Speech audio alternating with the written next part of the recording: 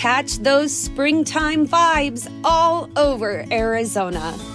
Break out of the winter blues by hitting the water at one of our lake and river parks. Take a hike among the wildflowers. Just make sure to stay on the trails and leave the flowers for the bees. Discover Arizona's best kept secret and visit azstateparks.com/amazing to start your springtime adventure. What's the easiest choice you can make? Window instead of middle seat? Picking a vendor who sends a great gift basket? Outsourcing business tasks you hate? What about selling with Shopify?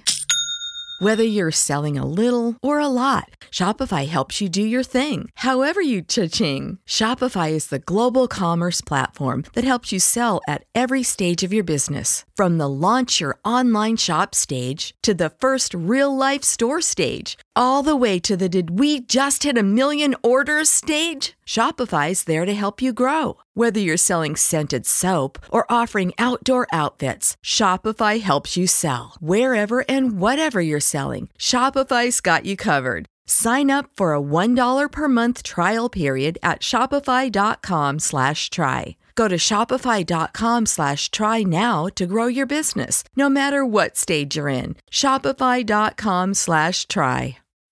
When you need mealtime inspiration, it's worth shopping Kroger, where you'll find over 30,000 mouth-watering choices that excite your inner foodie. And no matter what tasty choice you make, you'll enjoy our everyday low prices, plus extra ways to save, like digital coupons worth over $600 each week. You can also save up to $1 off per gallon at the pump with fuel points. More savings and more inspiring flavors make shopping Kroger worth it every time. Kroger, fresh for everyone. Fuel restrictions apply. Get ready, Ohio. FanDuel, America's #1 sports book, is coming to the Buckeye State. And to kick things off, you can get started with $100 in free bets as an early sign-up bonus. Plus, when you sign up today with promo code OhioFD, you'll be all set when FanDuel goes live in Ohio. Then you can bet on all your favorite teams in all your favorite sports with $100 in free bets. Just download FanDuel's top-rated sportsbook app. It's safe, secure, and super easy to use. Ohio, this is your chance to get in on the action. Join today with promo code OhioFD. Make every moment more with FanDuel, official sportsbook partner of the NFL. 21 or older and present in Ohio. Bonus issued in non-withdrawable free bets that expire 7 days after FanDuel accepts its first real money sports wager in Ohio, 1/1/23. Unique user identity verification required. Offer ends on the go live date. Restrictions apply. See terms at sportsbook.fanduel.com. Gambling problem? Call 1-800-GAMBLER.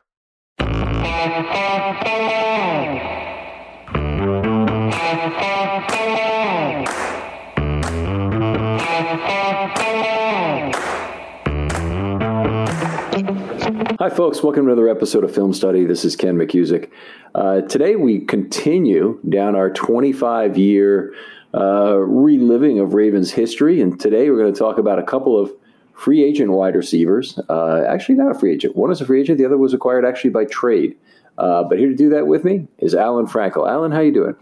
I'm doing great, Ken. How about you? Life's good. I run into you on Twitter, and I now interact with you fairly regularly in terms of having a voice on the Ravens. It's interesting to see in person for the first time and get to talk football a little bit with this one of these 25 years pods. So let's set the stage a little bit on where the Ravens were with receivers. And so they had good receivers in the early years with Derek Alexander and Michael Jackson matched up with Testaverde. Then they really had quite a dark period. Yeah, no. When you think about the receivers, you think about Travis Taylor, and the player that comes to mind when you think of them is you really think of Todd Heap, who was the tight end, and all the Heap chants that went on through the stadium through all those years. And Travis Taylor didn't have the impact they expected.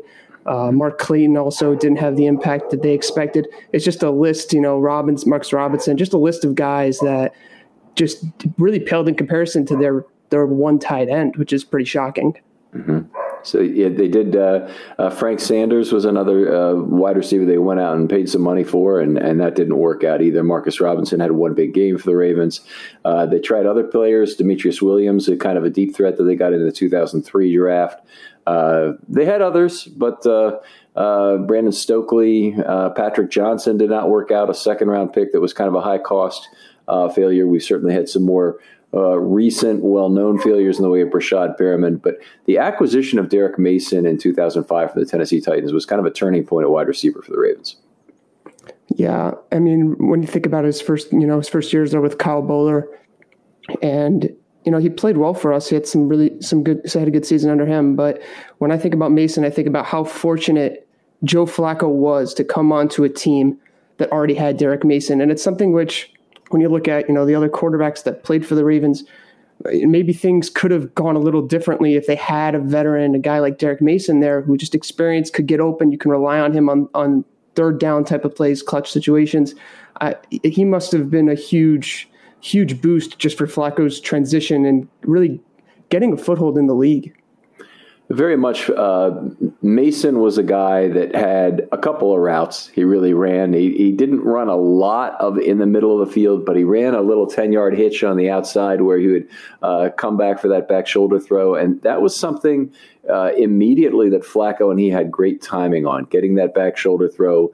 So it was on the way even before Mason came out of his break and was almost indefensible. Yeah, that route is one that I actually played quarterback for a very long time. And one thing that's really important is that your receiver understands when the corner is starting to take his steps back, that momentum, kind of that first flip of the hips. And Mason seemed to have a real natural knack for knowing that moment. And Flacco could really, really bank on him even late in a play. If there was a deep comeback, he could bank on that being open and look somewhere else first, and then always be able to go back to Derek on that specific route in question. And what's interesting about Mason is that he started out, he had some returns. He used to be a return guy in the old AFC Central. Mm-hmm. He played against us a whole bunch.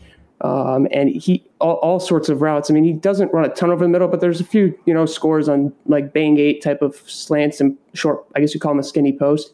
But really it's the stop routes that were his bread and butter, little quick outs, out-breaking stop routes. That type of route was really the go-to play for the Ravens a lot on third down when they needed it most, for sure, and throughout the Flacco era in general. Mm-hmm. A lot of people maybe don't realize this about Derek Mason, but he had 8 1,000-yard seasons in a long career, frankly, a career that lasted, 16 years, I guess, in the NFL, or maybe it was 15. Yeah, it looks like it was 15 years. He played the game until he was 37 years old. Yeah, he was around for a very long time. And really everywhere he went, you saw his impact. I mean, with Tennessee, he started out there for 4 years. By year 5, he's pretty much a consistent 1,000-yard receiver until about 2010. So we're talking 2001 to 2010. He's pretty much over 1,000 yards every year. Yeah. In fact, he never was lower than 750 during that entire time. And that's very hard to do, folks. That's to get, basically average 50 yards a game or more every single season is a remarkable set. Never had the really gaudy yards per target numbers, but in his first 2 big years at Tennessee in 2000, 2001, he was over 10 yards per target, which is something I definitely look for. His Ravens years were never as good. His topped out at his Ravens years at 8.6. in the first Flacco year in 2008. So, a good player with the Ravens, a great player with Tennessee, frankly, when he was there. He certainly was there to solidify that offense for the Ravens in 2008 that had other things they did well. They had a great offensive line on that team. They had Todd Heap. They had a running game with 3 different running backs who were providing the same sort of running game that they probably had, in 19 and 20 to a certain degree. Yeah, that's the year with the Dallas game, right? Yep. With those 3 guys. Oh, I mean, that game in particular is, to me, the singular Derek Mason game. When I think about the plays that I remember from Mason, it's the touchdown in the end zone against Dallas. It's the Tennessee touchdown. A couple others come to mind, but those are the 2 big ones. And the reason why the Dallas game to me is the number 1 Mason highlight is because it shows what kind of a player he was, what kind of players the Ravens bring in free agency. And I'm not going to go on a whole Odell Beckham tangent, but I have a lot of friends that are Browns fans, so I watch a lot of Browns games. And there was a game this year against Denver where he hurts his shoulder and he's out of the game for 5 or 6 plays. It was very difficult not to contrast that with Derek Mason's one shoulder catch in the back corner of the end zone and just think the difference between these two guys is just fantastic. It's a totally different world. Yeah, Mason also fell on a fumble in that game that really saved the Ravens bacon, and it's just his recovery on that is remarkable. Some of that's right place, right time, but to recover a fumble with one arm is very difficult in an NFL pile too. If you get if that happens to you. Okay, now we move forward a little bit from the Mason acquisition to 2010, and there's actually only one overlapping year between these players. But Anquan Boldin is acquired by the Ravens. I think they acquired him for a 4th and a 5th round pick, or a 3rd and a 5th round pick. I'm trying to remember what it was. Might have been a 3rd and a 4th actually. But a not insignificant amount of draft capital for the Ravens to give away. But they felt, I guess, that their years of attempting to draft wide receivers really hadn't worked out. Yeah, I mean, Boldin, when you think about it, you go back to the Owens trade, which I know you did 25 years on before. Yeah. Really, physically the most talented receiver probably in Ravens history that I think that we've had throughout time. And his impact and his size and speed were immediate in the way that they changed the offense. Because when you have a guy like Boldin who can be a vertical threat, he can hit you in any one-on-one situation. All of a sudden it opens things up for other guys around him. When you have that first guy who could kind of be the point man and drag double coverage and things like that. And although those weren't necessarily super explosive passing offenses, they were able to have, I would say, moments of explosivity because of Anquan Boldin and Torrey Smith. Yeah, I think the explosive component of it, I'd assign more to Torrey Smith, but Boldin, a very reliable receiver for the Ravens, very physical receiver. Some of the things he played through in Arizona in terms of having his jaw broken and whatnot and still being on the field are amazing. And then what I remember most probably about the 2012 Super Bowl run is Boldin taking the ball away from defensive backs on 3rd and 1 in the Super Bowl in the back of the end zone against New England, in the back of the end zone right side against the Colts on that touchdown pass. But just play after play where basically he had a vice-like grip on the football, and that defensive back didn't dare leave his arm in there. Yeah, so Anquan was interesting because I actually got first time we ever saw Anquan Boldin was with Jeff Blake in Arizona in the famous Ed Reed pump block game, and all I hear the whole game is Greg Gumbel saying Quan Boldin doing this, Quan Boldin doing that, the rookie Anquan Boldin, and he is just, you could just see he's just kind of running a little bit roughshod through our team. And a fun little fact about Boldin and Mason, Mason played against us for years in the AFC Central. In 3 games against us, Anquan Boldin almost had as many yards and had actually one more touchdown in those 3 games. So he really was a trouble for us. And honestly, guys like him, I think about, when you think about young Anquan Boldin, you can get a little bit of a look of maybe a little bit like an A.J. Brown kind of guy after the catch who can hurt you a little bit. Not necessarily maybe the same top end speed, but just a guy who can just tough to bring down once he has the ball in his hands. And the highlights just show him kind of bouncing off guys a lot of the time. Yeah, a good red zone target. A guy who definitely would go physical at the catch point. There have been a lot of pretenders in that area over the years. Michael Crabtree has been one. Des Bryant, certainly in his tour with the Ravens, however brief, was supposed to be a catch point guy. The only guy the Ravens have really ever had who I thought was just outstanding at the catch point, or the best by far, let me say, is Anquan Boldin. It's difficult for me to imagine them getting another player who would be in that league. Yeah, I mean, he's just one of those unique guys. And when I was talking a little bit more about his explosivity and one-on-one, it's that he can, if he's on the only guy on one part of the field, you can almost lob it up in his general direction, and he can go up and get it. So all of a sudden, you want to guard Torrey with an extra safety. Maybe you want somebody to help on the tight ends who Flacco was always targeting, and you want it to help against Rice in the flat. And then you cover all those guys, and he just throws it up to Boldin, and you're like, oh, shoot, I've got this 5'10" corner trying to go up against this physical specimen, and it's just like, what do you want us to do? That team always liked that offense because of how many different guys could make plays in space, and that was a really fun team to watch, even though I know that they weren't a super explosive and have big yardage totals, but they had a lot of guys that could really hurt you. They were a very diverse offensive attack. It was a really fun team.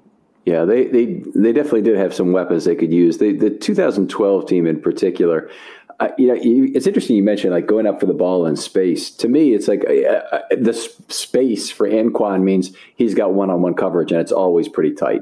No, he was never like wide open. He did have some crossing stuff in the 11 playoff game against New England. He drove him up the field with 4 straight receptions to get him into Lee Evans territory and Billy Cundiff territory.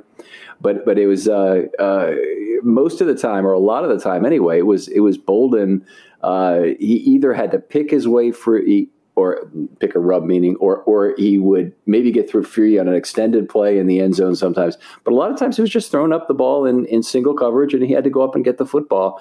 That led to a catch rate that I think people will look at years from now and say, it's not a particularly good catch rate, but it really was most of his catches were contested. Yeah, I enjoy stats. I work as an analyst. I look at stats all day, but one thing that I always kind of try to keep track of is the context. And with Bolden, like you said, it's a lot of catches. But the thing that really struck me about Anquan Bolden, it's something I've looked for in receivers when guys come up. That's why I mentioned A.J. Brown, shoulder width. If you have wide shoulders, it gives you immediate separation on any outbreak or box out sort of style play. Yeah. It was something like, even if you have a guy who's 5'10", if you got those big wide shoulders over the shoulder, you create a lot of space laterally for the ball to drop into, and on the sides, on corner routes, fades, any sort of time where you're between you, only person is you and the sideline, or any sort of boundary, you give yourself an advantage. And when I think of Bolden, I think of a lot of plays towards a boundary. I think of a back boundary play over the middle in the end zone. The touchdowns against San Francisco and New England and even Kansas City earlier. I saw it again on a highlight package. So you think about, when you think Bolden, I just think boundary. All plays that are by the boundary, he has a big advantage. Yeah, it's a shoulder width is a good measure. Arm length also helps a receiver in that case who's going up for the football. But this is a key thing for cornerbacks too. And we love Chris Westry now because he's got fabulously long arms, and the Ravens have typically liked those aircraft carrier corners. Shaun Wade had this too, by the way, and I was kind of sick that they traded him away. But what that allows you to do is, when you're in tight coverage with a receiver, could get your hand in an extra 2 inches into the body, or an extra 1.5 inches into the receiver's body. Very significant advantage.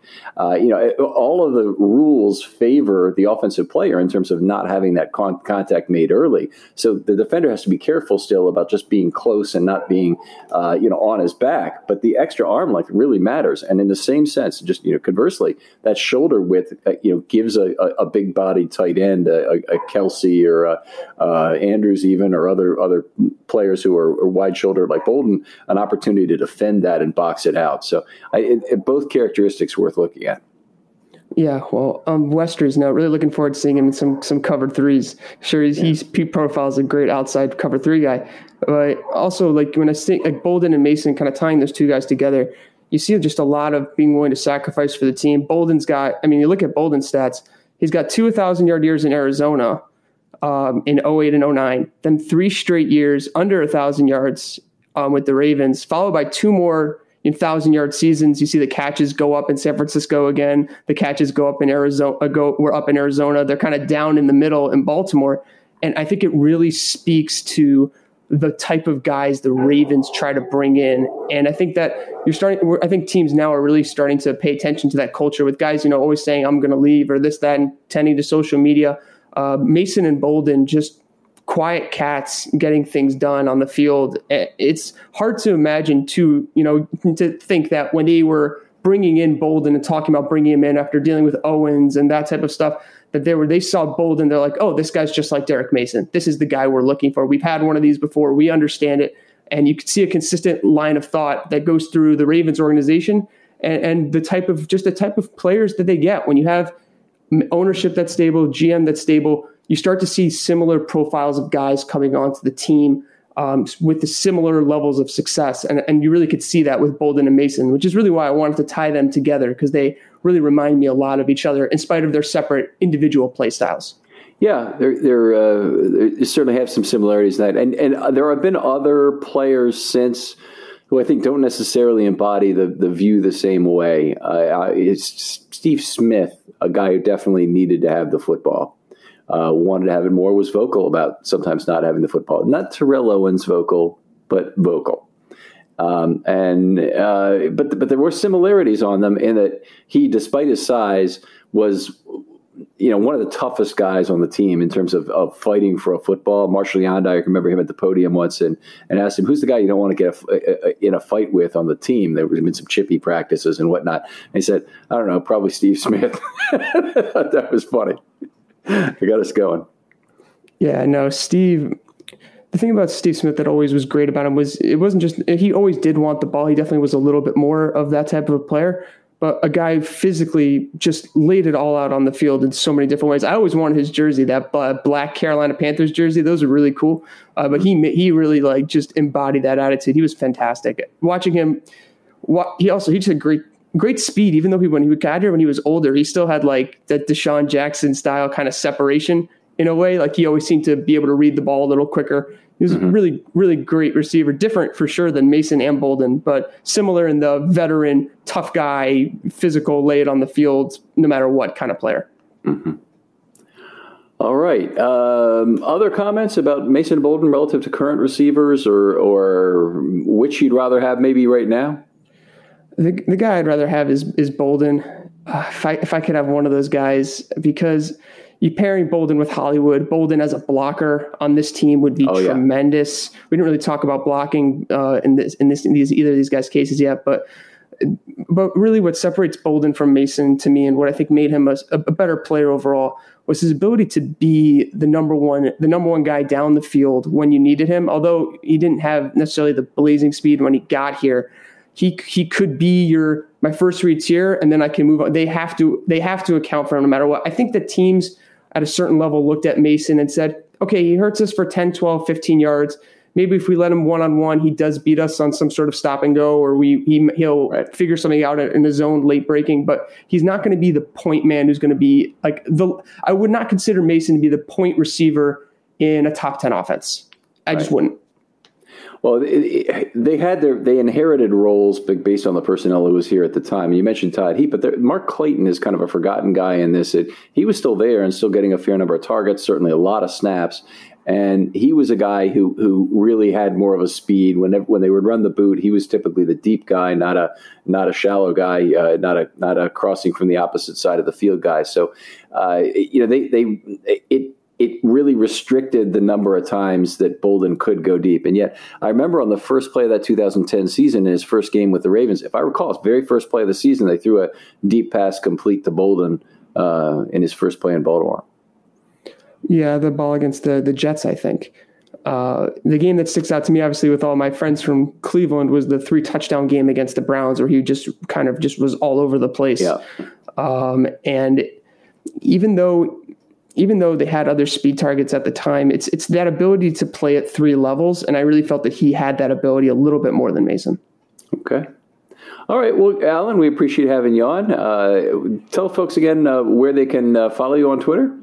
So you can follow me on Twitter, Alan Frankel3. You can see me. I'll giving Ken a plug on his own podcast here, where you'll see me tweeting a lot on Ken's Twitter. I replies to a lot of the daily updates with the Ravens, and sometimes you can catch me. There's a great YouTuber, All22. He has a YouTube. He does Ravens film breakdowns. I don't know. Have you seen his stuff, Ken? I have not, but I'll give it a look if you send me a link. Yeah, happy to send you a link. He's been doing some really good video breakdowns. He has a film room every Saturday night, so you can catch me commenting. I'll be in the comment section there every once in a while. He's got some great stuff. All right.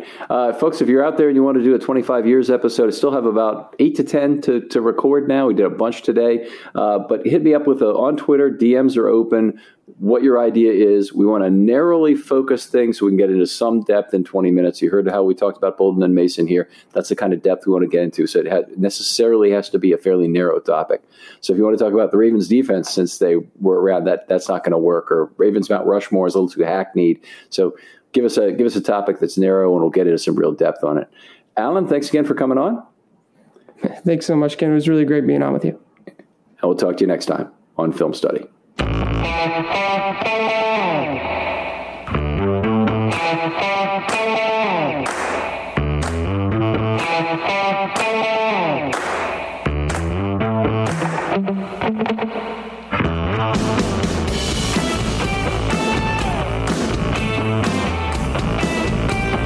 This is the story of the one. As head of maintenance at a concert hall, he knows the show must always go on. That's why he works behind the scenes, ensuring every light is working, the HVAC is humming, and his facility shines. With Grainger's supplies and solutions for every challenge he faces, plus 24/7 customer support, his venue never misses a beat.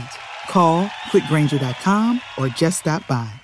Grainger, for the ones who get it done.